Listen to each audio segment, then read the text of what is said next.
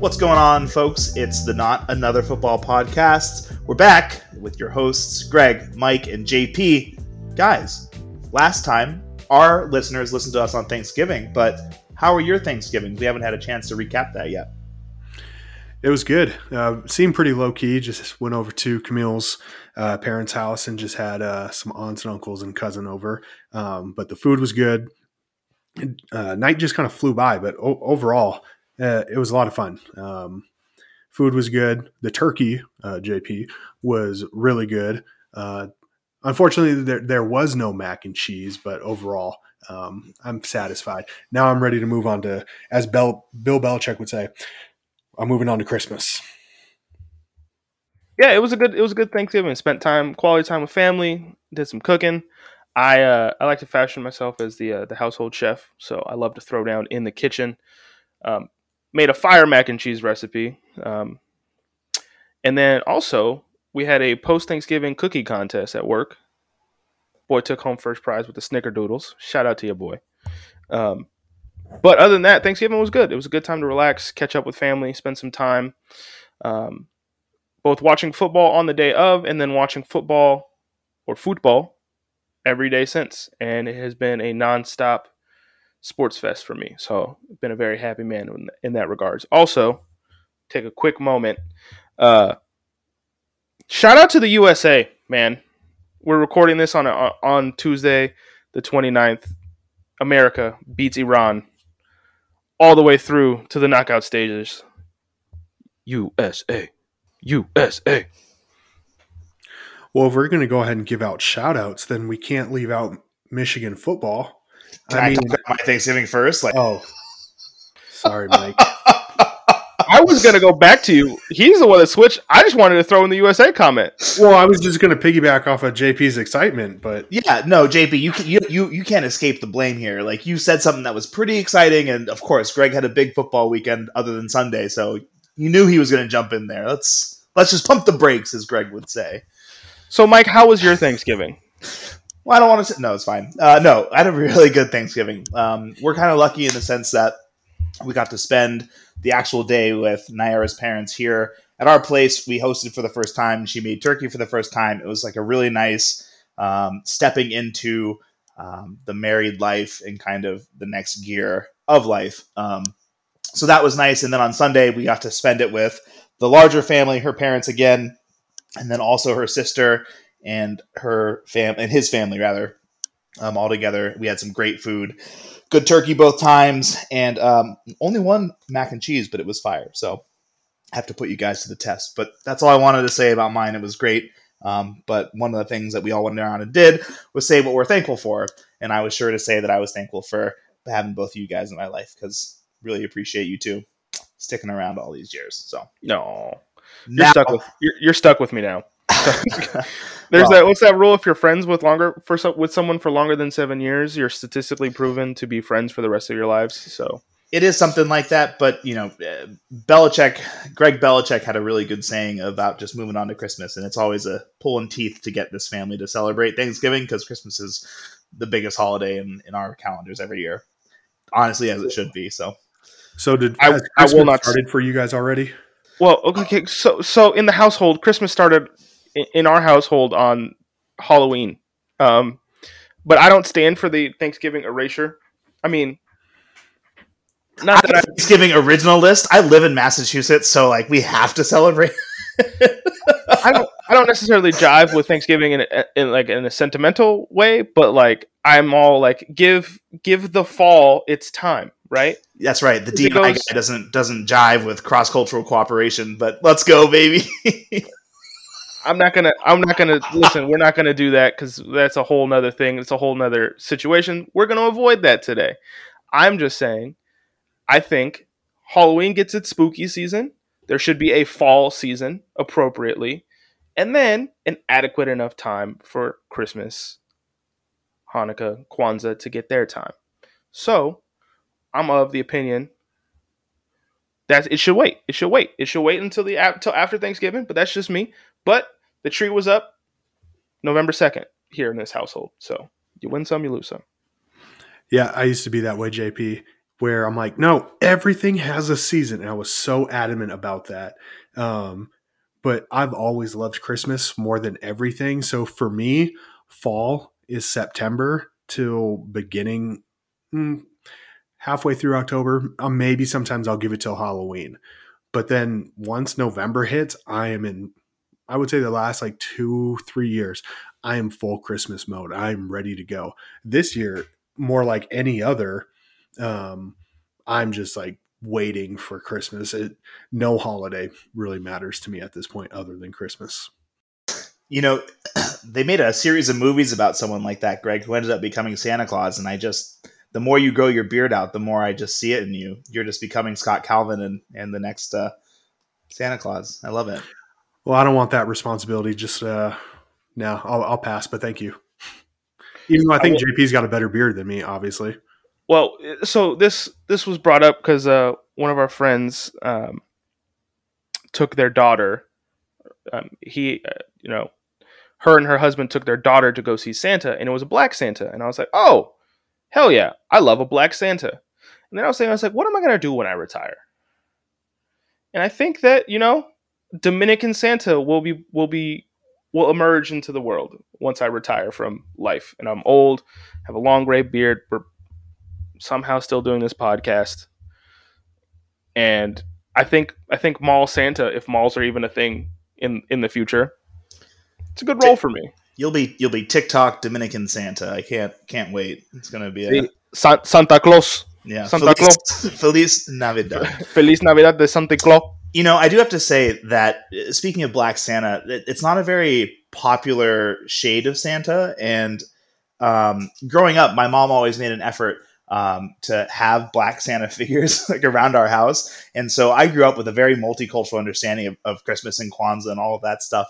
But it was always so awkward going into school and seeing just the one type of Santa.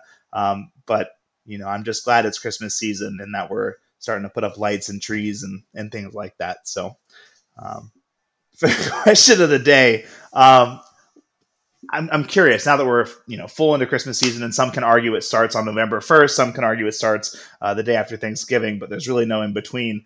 The only thing that's constant about Christmas, and everyone can agree on, is that Christmas music starts and it kicks off earlier and earlier every year. So I'm interested for the question of the day to talk.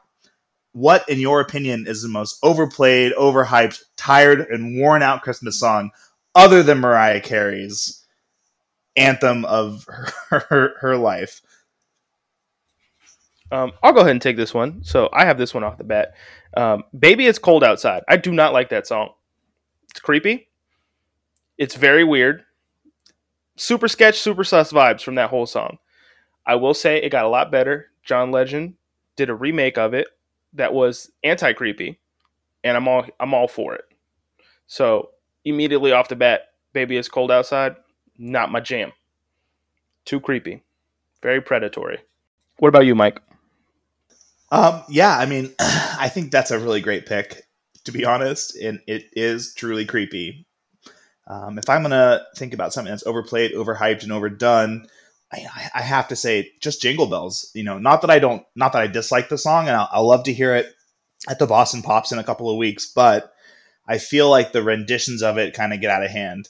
And so it becomes less of a familiar tune and more of a, which one is this? And so it's harder to sing along and harder to know kind of what you're getting in any given situation. So Jingle Bells for me. Greg, what about you? Okay, so I think every Christmas song for me has a minimum. I would say I'll listen to it throughout the season at least twice, 3 times maybe. But there's one song that is still good. I think it's a fine song, but I can only listen to it once a year, and that was Last Christmas by Wham. And it's not because I hate it. It just gets stuck in my head, and it's so like, I don't know, it just sounds so like 80s and whatnot. I think it's a fine song, but I can only listen to it once a year, and I'm like done. Dude, it's a bop. What are you talking about? It's a bop. Yeah, like I said, I don't have a problem with it, but I can only listen to it once or twice. JP, there's a Netflix Christmas movie that came out the last year or 2 years ago called Love Hard. And they did a little rendition or a remix of Baby It's Cold Outside or whatever. And I thought it was pretty funny. Anyone who's ever, if you haven't seen that movie, I think it's just a fun movie to watch, but YouTube it. They do they kind of make fun of how that song is so creepy, but go watch it. So this lets us move into league news, where we're seeing a lot of players, as Mike eloquently said, who are overplayed, some who are overhyped, and some who have just not been able to live up to it this year.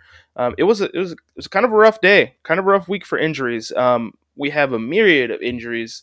I'm just going to quickly run down this list, and I'll have each of you kind of talk about which ones were more impactful or will have more of a lasting effect for these teams, especially since we have some who are in the playoff mix.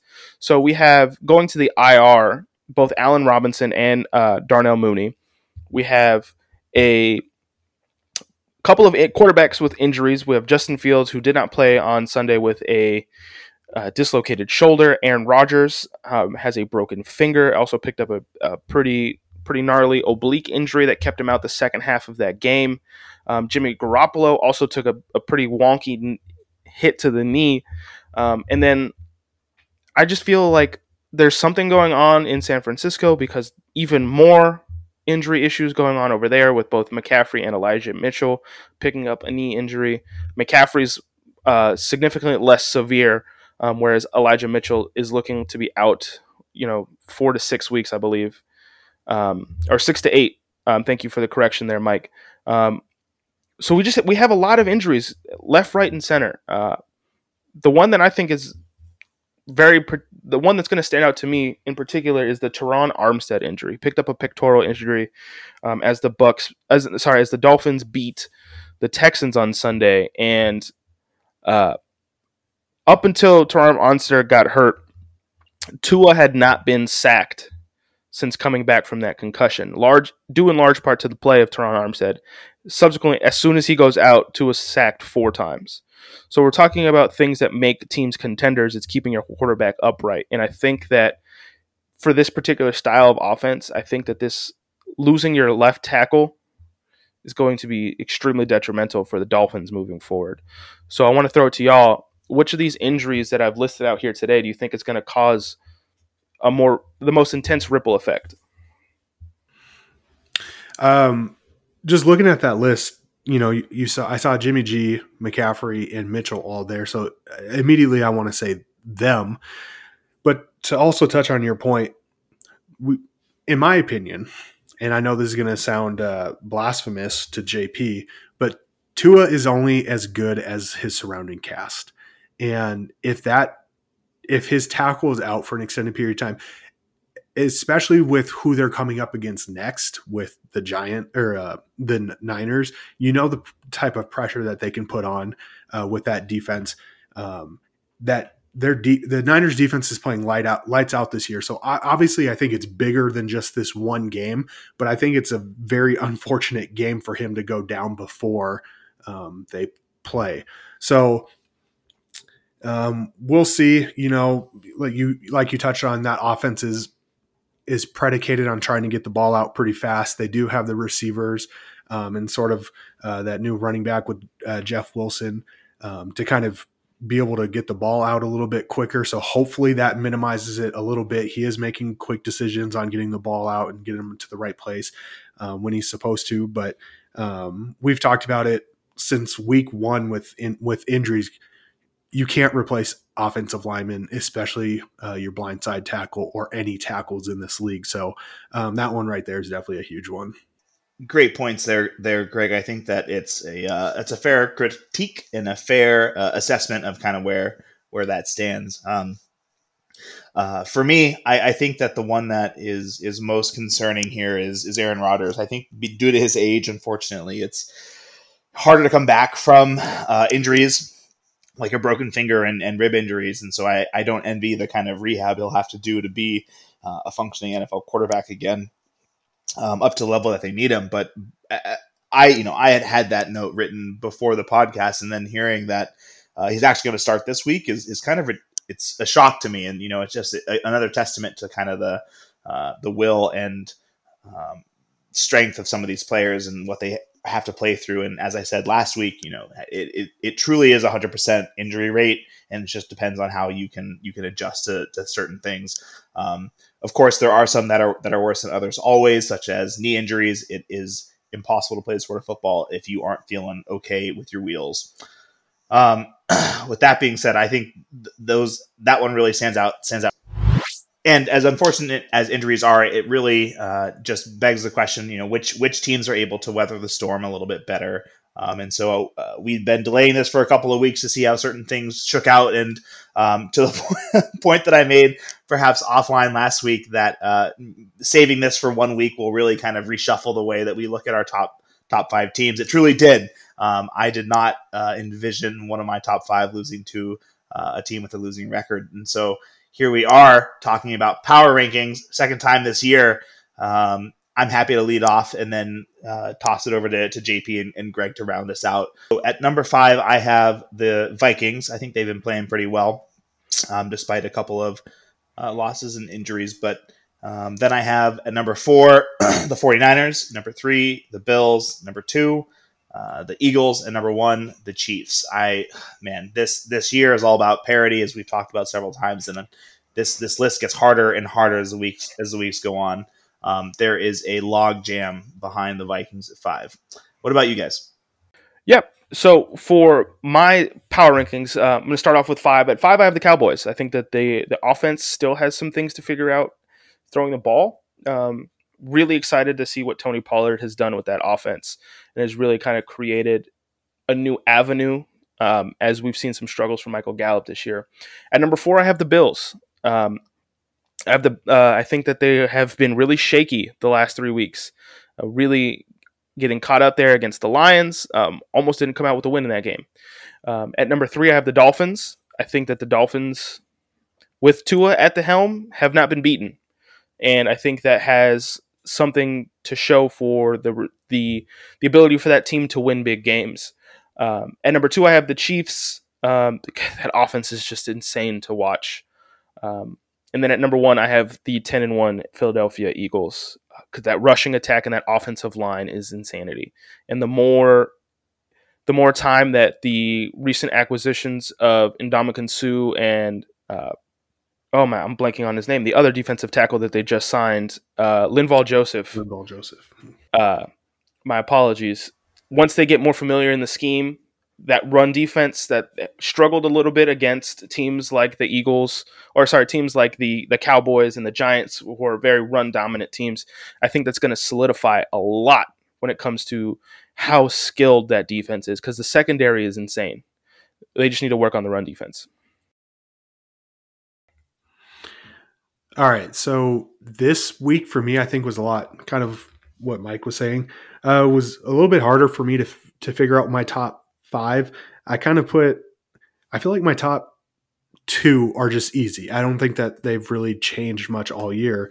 But for me, I don't feel strong with this, but I'm going at 5, I'm going Vikings, 4 Niners, 3 Cowboys, 2 Eagles, 1 Kansas City.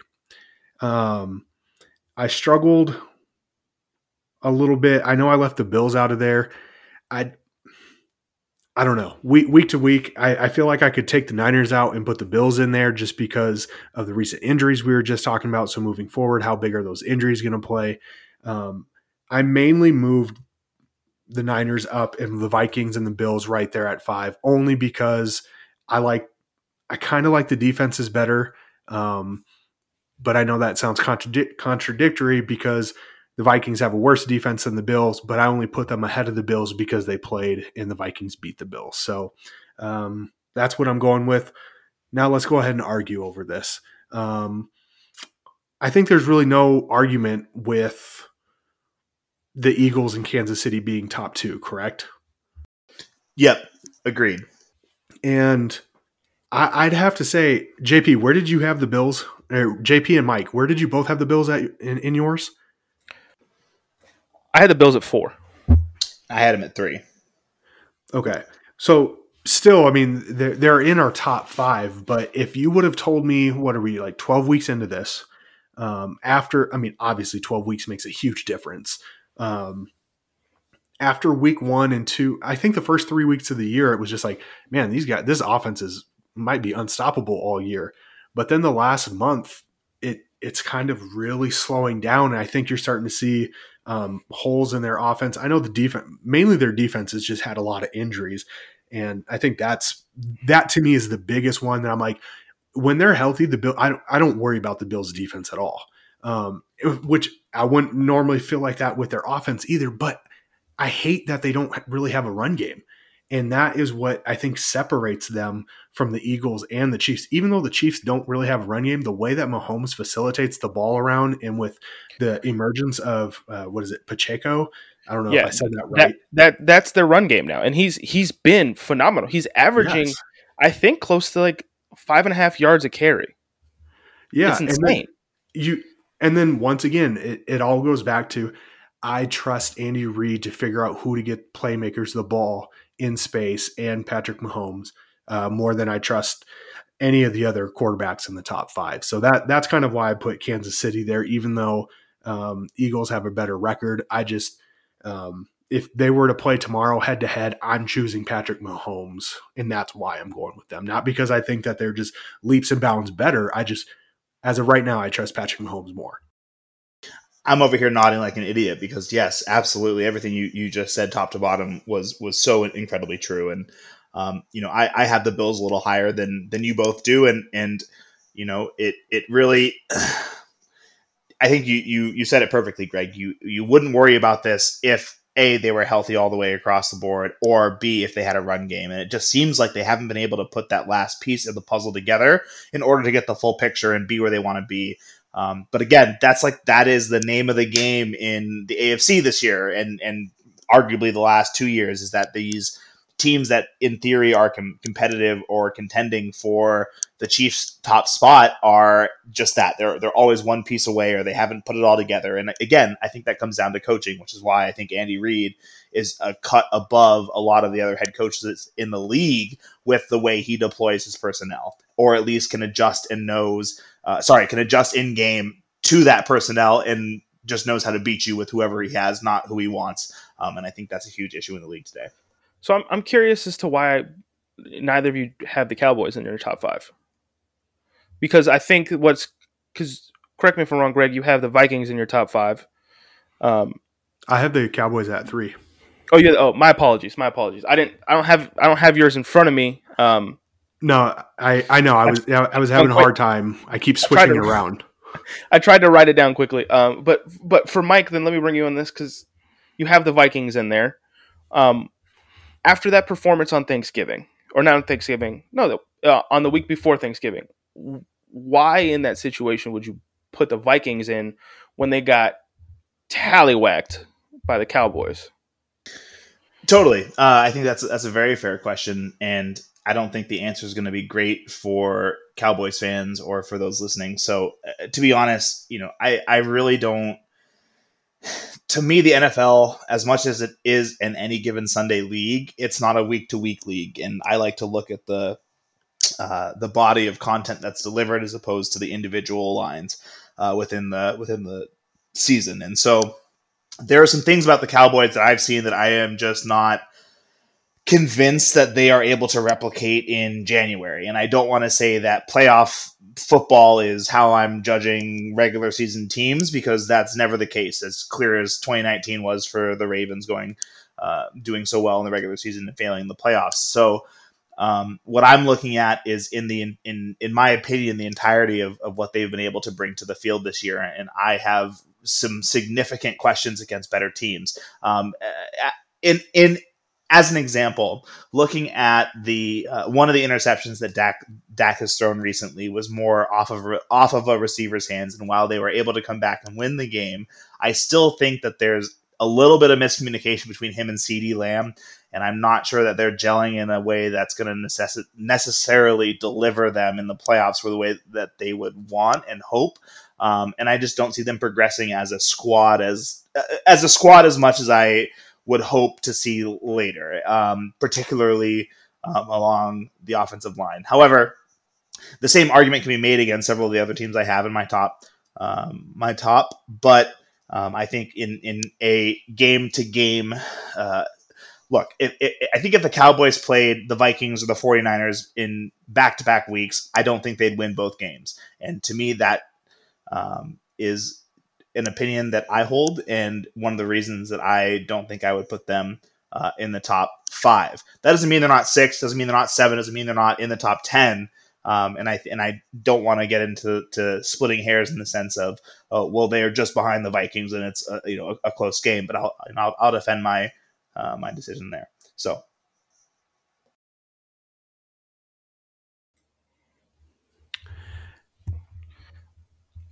Is it time for me to respond to your backhanded Tua comment, or should we just leave that for later?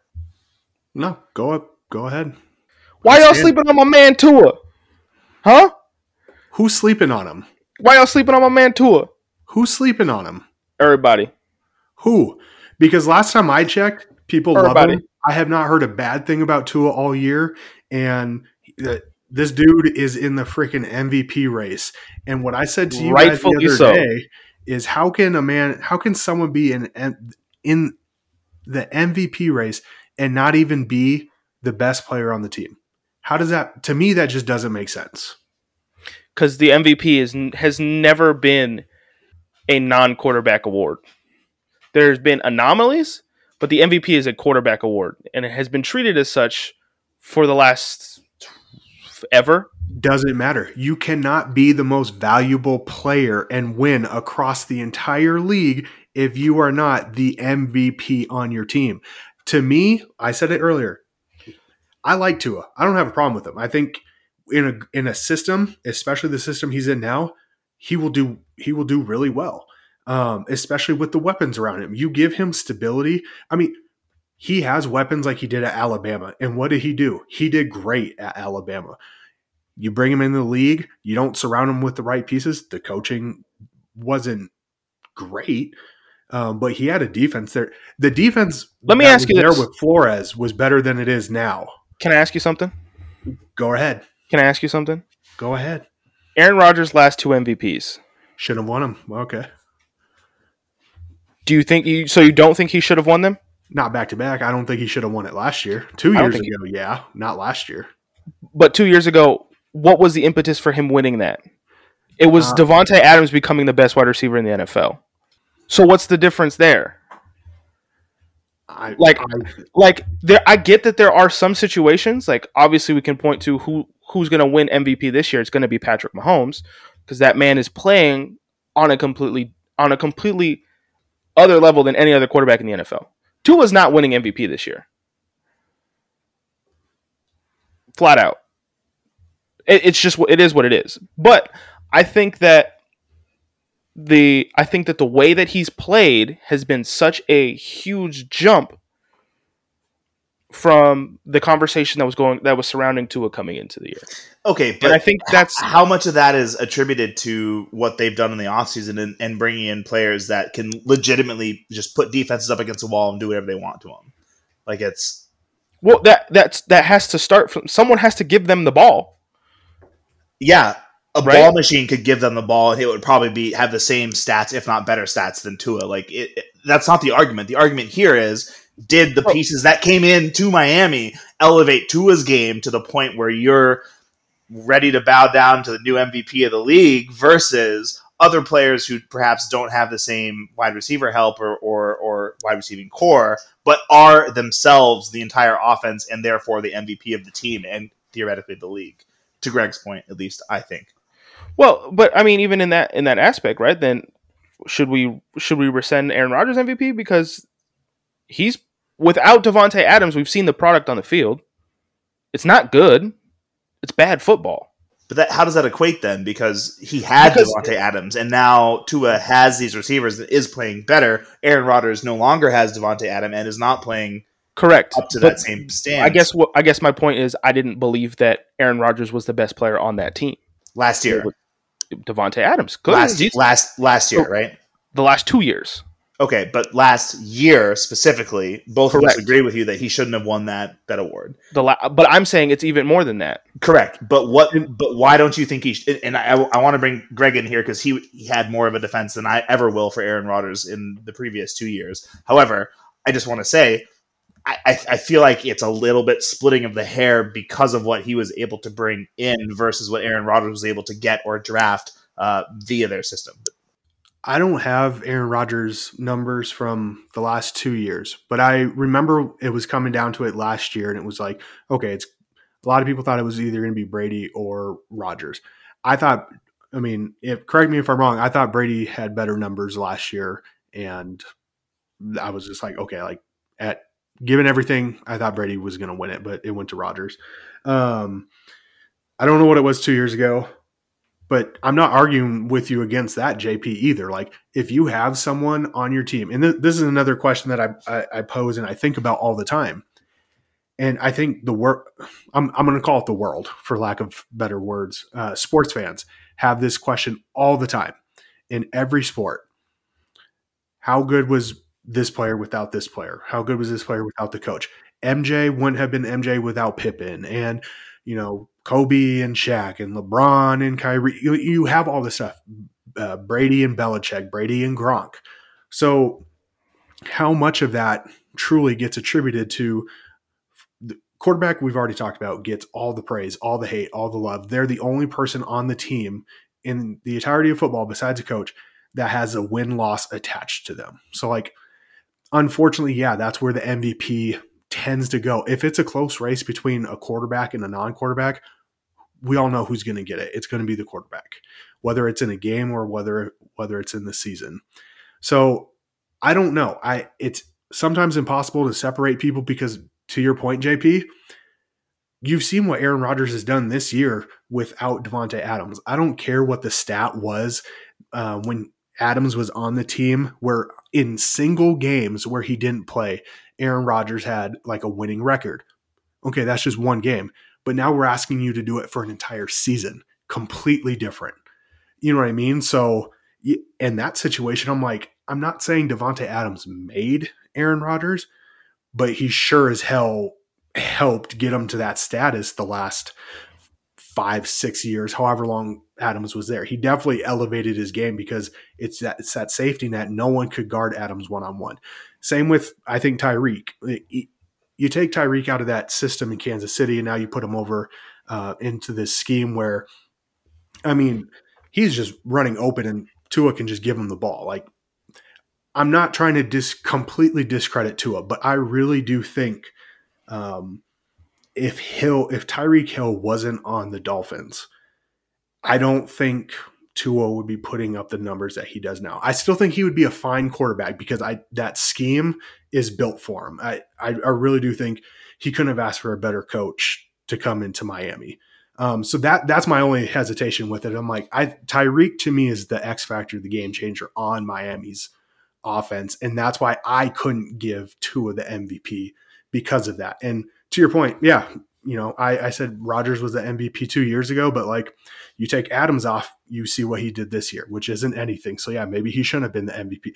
Air quote, shouldn't have been the MVP. So yeah, you kind of caught me up on that one, JP, but I don't know. I don't know what the answer is. I don't know how much credit to give to people other than quarterbacks. Yeah, and it's tough. And like I definitely think I think this year, if we're making it as an argument of overall contributions most valuable to your team, I do think Tyreek Hill should be in the MVP conversation. Absolutely. I just think that what has been unfair, I guess, within the last few years is a lot of what went down with the Dolphins is an organizational structure, the whole Brian Flores situation, all of that, and a lot of it fell on Tua. There was a report that came out this week that one of the first things that Mike McDaniel did when he came into Miami is he put together a highlight reel that was an hour and a half long, specifically to show Tua why he thinks that Tua is an NFL and future MVP. Because the kid's confidence was shot. Like, you can obviously tell Brian Flores didn't want him as a quarterback. That killed his confidence. And that is one of the most quarterback and kicker are the two most mentally, like psychologically difficult positions in terms of pressure on a football field. So I think that's what's really important, as you mentioned, is that is the right coach for him, and it's the right system. I think that production wise, we've seen something that we haven't seen in a long time, particularly coming out of Miami, which has been a historically really bad franchise within the last 25 years. They haven't been a dominant team. They haven't won a championship since 1972, right? So I think it's just interesting, and I know this has turned into a Dolphins podcast somehow. That's my fault. I really enjoy what that offense puts together. I think it's a really fun and innovative offense, and I just enjoy watching it. I actually just started playing with their offense in Madden 23, and it's clearly not the same, but the kind of stuff that they have on the stuff they have on there is really fun. So, okay, so I got to ask. I'm looking at our power rankings right now. Mike, you have 1, 2, 3. JP 1, 1, 2, and I have 3. Okay, so we all have NFC besides Mike as the predominance in our top 5. Mike is very much against NFC and is very big on AFC. Now, I look at my top 5 right now, and I have 4 NFC players in there, with Kansas City being the lone one. I wouldn't be surprised if any of my top 5 won the Super Bowl.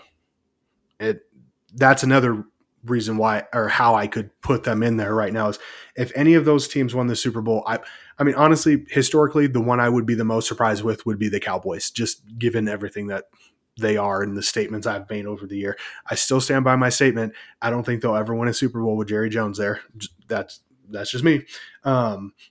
So, Mike, I got to ask, with JP and I being so heavy on the NFC and kind of the power of the NFC East this year, even though they've kind of been a laughingstock the last couple years, is this year changing how you felt about it, or is it more of the AFC is just so heavily loaded with quarterbacks and talent that they're beating up on each other? Like, what is your take on that? I'm kind of curious, even though I feel like I already know where it is.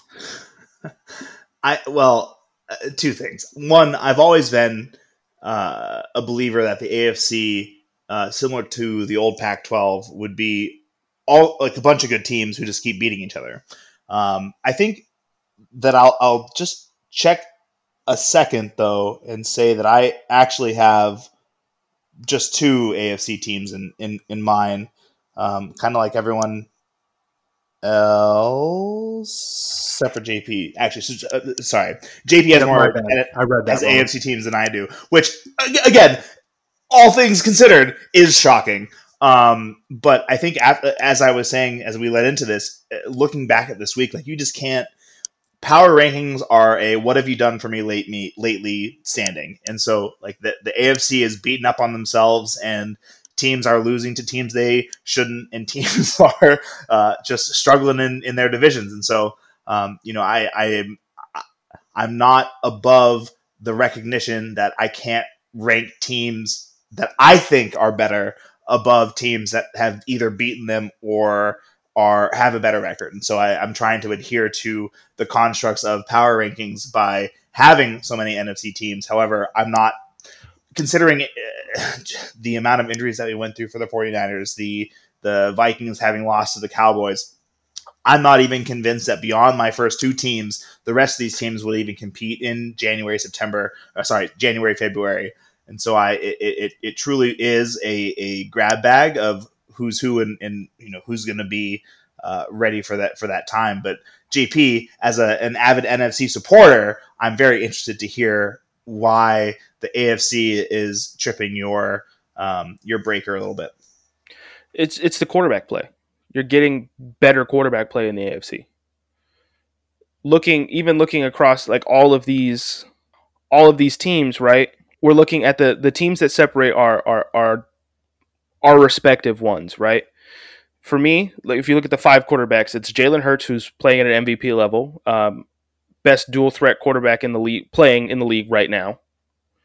You have the Chiefs Patrick Mahomes is Patrick Mahomes. Dolphins, Tua statistically is almost leading every category when it comes to completion percentage, yards downfield, touchdown to interception ratio. Bills, Josh Allen who's had a couple of shaky kind of days, who's played really well. And then Cowboys, Dak is my only questionable one. But even looking at the other teams, like, right, you have the Vikings who make y'all as the 49ers, which I don't think they're getting. Jimmy G had a good game in Mexico City, yes. But I don't think that is, I think that is more outlier than the mean when it comes to him. Like we talked about this, right? I don't think he can lead you to a win. You can win with Jimmy G. I think that the quarterback play that we're seeing in the AFC is better than what we're seeing in the NFC. When it comes to the top of the divisions, that's just what I see. And as we've seen, quarterback play is going to take you farther because you have to be able to win. You have to be able to have that ability to come from behind to win games, especially when you're making deep postseason runs. The quarterback play in the AFC has just been better. No, yeah, I don't think there will be much argument from you there. I think that's part of why up until this last week, people have been hesitant to write off Tampa Bay because, like you said, if it comes down to the playoffs, like they got in Brady's first year, and you look at the quarterbacks he would have to go through, it would be a Daniel Jones, a Heineke, Hurts, and we're just talking strictly quarterbacks, not the entire team. And you're kind of like what I said earlier, I would trust Mahomes over Hurts if they are playing against each other tomorrow, just because of Mahomes, what he can do and whatnot. So yeah, I mean, strictly speaking, and AFC is stacked. We knew that coming into the year, and I think it's just kind of playing out. It's playing out that way, but I don't think people thought that the NFC would be, minus the NFC East, would be this wide open.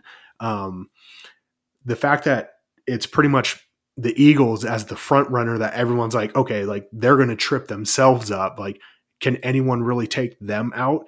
I don't know. That's why I think come playoffs, it's going to be really fun this year because it's wide open. And yeah, and this is where I have to give credit to Mike, because Mike made this call. Mike, at the very beginning of the year, absolutely called that the NFC East was going to be the best division in football, and it has been. They have all 4 teams in the playoffs right now. Even a broken clock is right twice a day, JP. So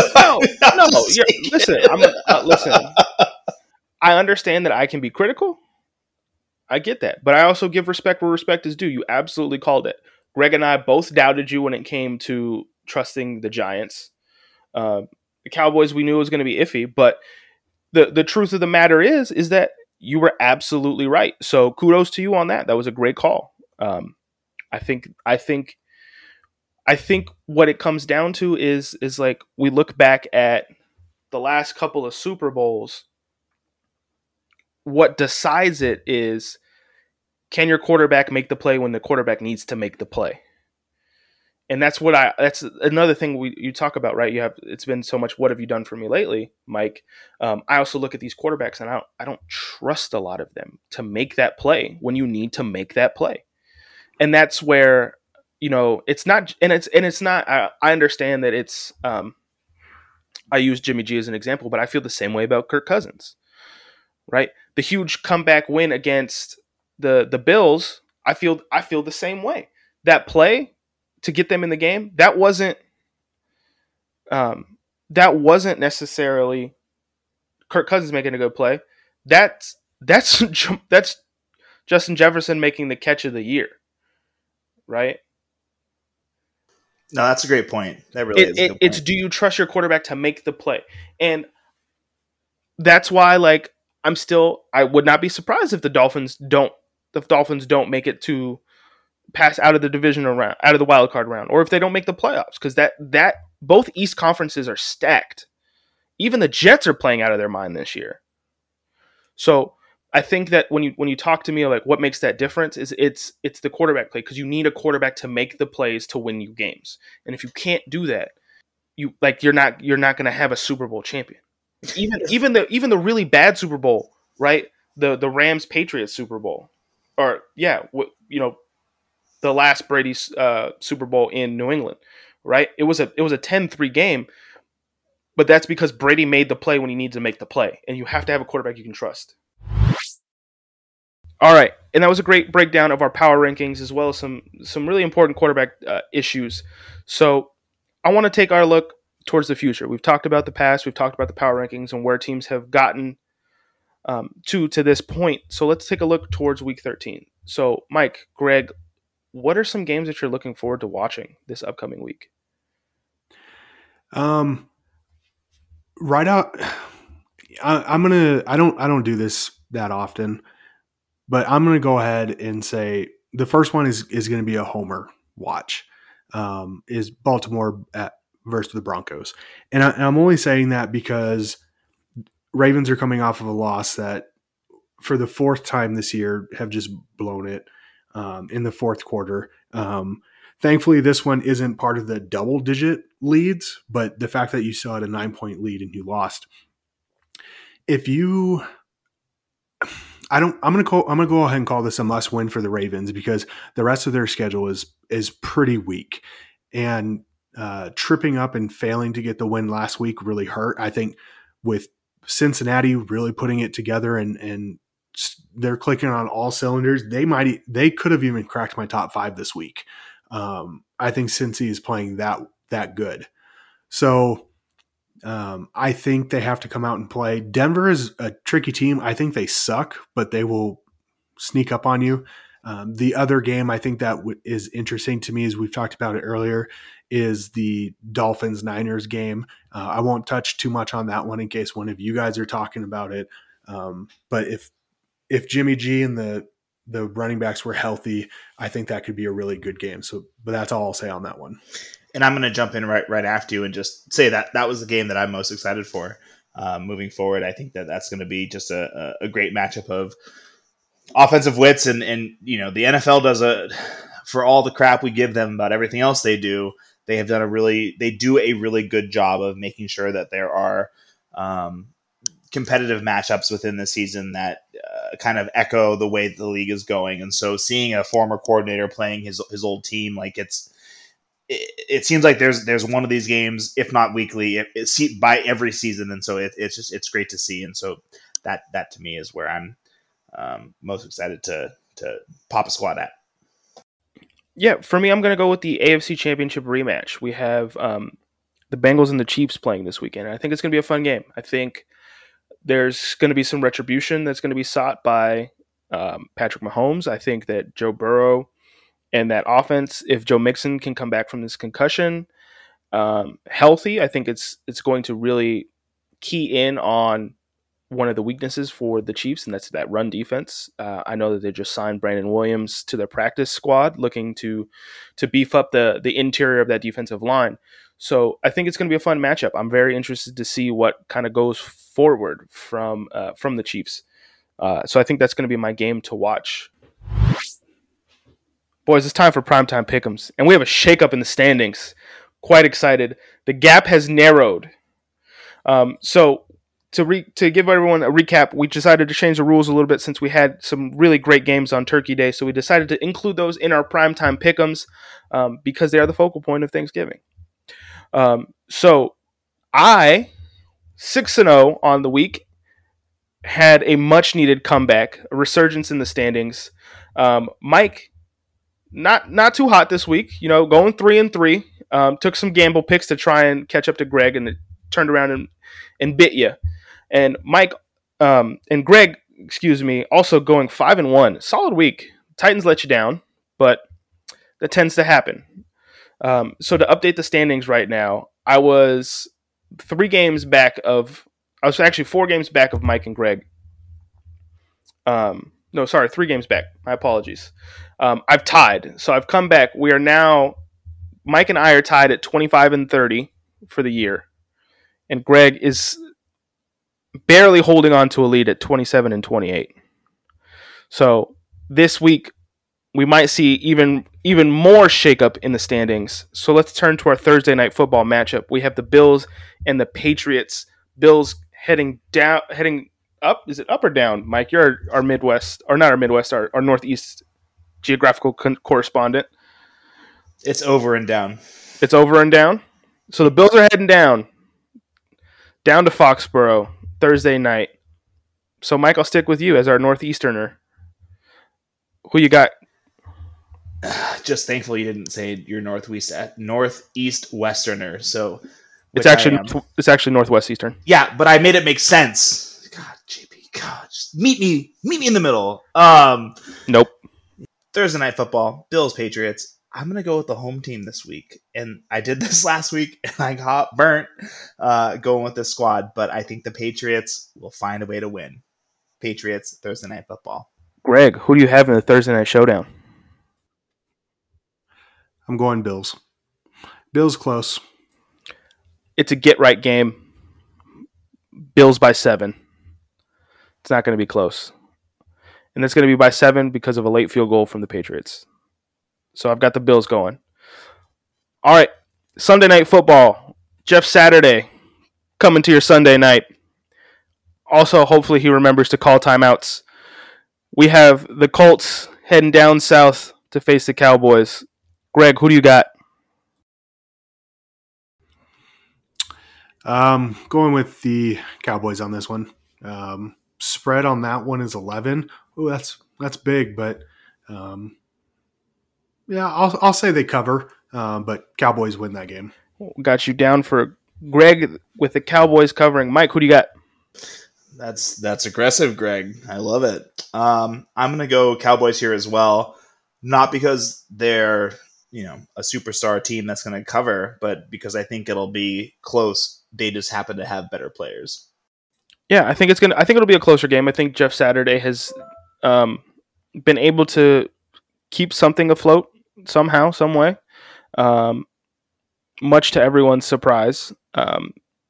Ironically, he used to talk a lot about coaches not being able to call timeouts at the end of games on ESPN, where they plucked him right before he started halfway through the season, and then karma came back, and it's the Cowboys. But I think it'll be the Cowboys by 7. I think it's going to be akin to the Cowboys Giants game on Thanksgiving. Karma undefeated this season. Let's go. Undefeated. Karma always going to win. But that turns us to our Monday night. We have an NFC South showdown. We have Saints and the Bucks, the Red Rifle, taking on Father Time himself, Tom Brady. Greg, who do you got taking away this win? Very important for the playoff implications. Yeah, if you give a crap about either of those teams, God, it's going to be so boring.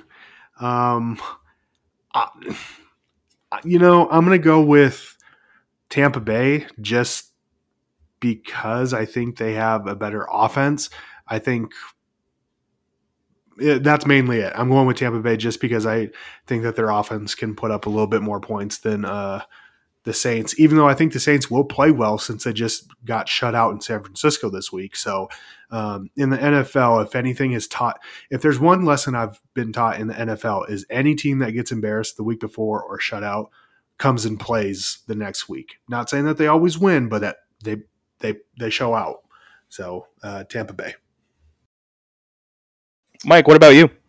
I mean, I gotta give a shout out to your Christmas lead-in. I think those are both great Christmas movies. Between seeing Ebenezer Scrooge play 4 quarters of football and also watching Andy Dalton play, I think it'll be a little bit better of a game than people are anticipating. To Greg's point, I'm actually kind of excited to watch this game, but I'm gonna go with the Bucs here as well. I think they're a little too good, and I think they're gonna put some damper on some holiday spirits in the Saints land. Yeah, I think it's going to be a close one. I think the NFC South is a weird place. It's a weird place. But I think something is telling me that the Bucs just can't seem to shake what's going on. I'm going to have the Saints coming into Tampa Bay and winning by a last-second field goal. So I'm going to take the Saints with the upset. Vegas only has Tampa favored by 3.5 points. So Vegas thinks that it's going to be it's going to be a closer game. But now let's separate the cream of the crop from the rest of the milk. Greg, it's time for your upset pick of the week. Who do you got? All right, this is the first week in a while where I think this one is really tough. There's a couple games to me that jump out, but if we were able to change our picks, I would choose Miami over Niners if given the health of Jimmy G. But since we have to make the picks right as this recording, I'm going with the New York Football Giants over the Washington Commanders. Giants are a 2.5 point underdog at home too, which is wild to me. I know, but I think that extra rest time for them will help a little bit after playing on Thanksgiving. Yeah, absolutely. And I'm going to hop in here with my upset pick of the week. And listen, I can't talk this much about the Dolphins and then not back it up with my picks. So I think my upset pick, it's a 4-point underdog on the road against San Francisco. I think that McDaniels goes in and gets his win. So I'm going to take the Dolphins as my upset pick of the week. I have to back up with what I say. So, Mike, why don't you bring us home with your upset pick of the week? I've been really going back and forth this week, guys, and I'll probably give the first one wrong. But no, I've really been between a couple of teams this week. I see that the Commanders are only 2.5 point underdogs to the Giants. I really like that. I'm seeing that Tennessee's 5-point underdogs to the Eagles. That looks good. Oh, man, this is tough. I think at the end of the day, though, I'm gonna have to go with the Jets over the Vikings. So that's gonna be my pick of the week. So let's do what Denver hasn't and let's ride.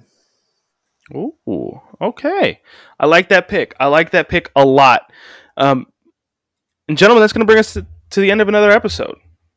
You know, as Mike said, coming off of the Thanksgiving episode, I'm extremely grateful and thankful for my fellow co-hosts here, but we're also thankful for y'all. We're also thankful for all of our listeners. We love hearing back. We love hearing the feedback. So we want to say thank you so much for listening. Thank you so much for taking some time out of your week to spend with us and put up with our bickering and our nonsense week in and week out. As we always say, please like, subscribe, rate, and review. These are just, they mean a lot to us, and they help us.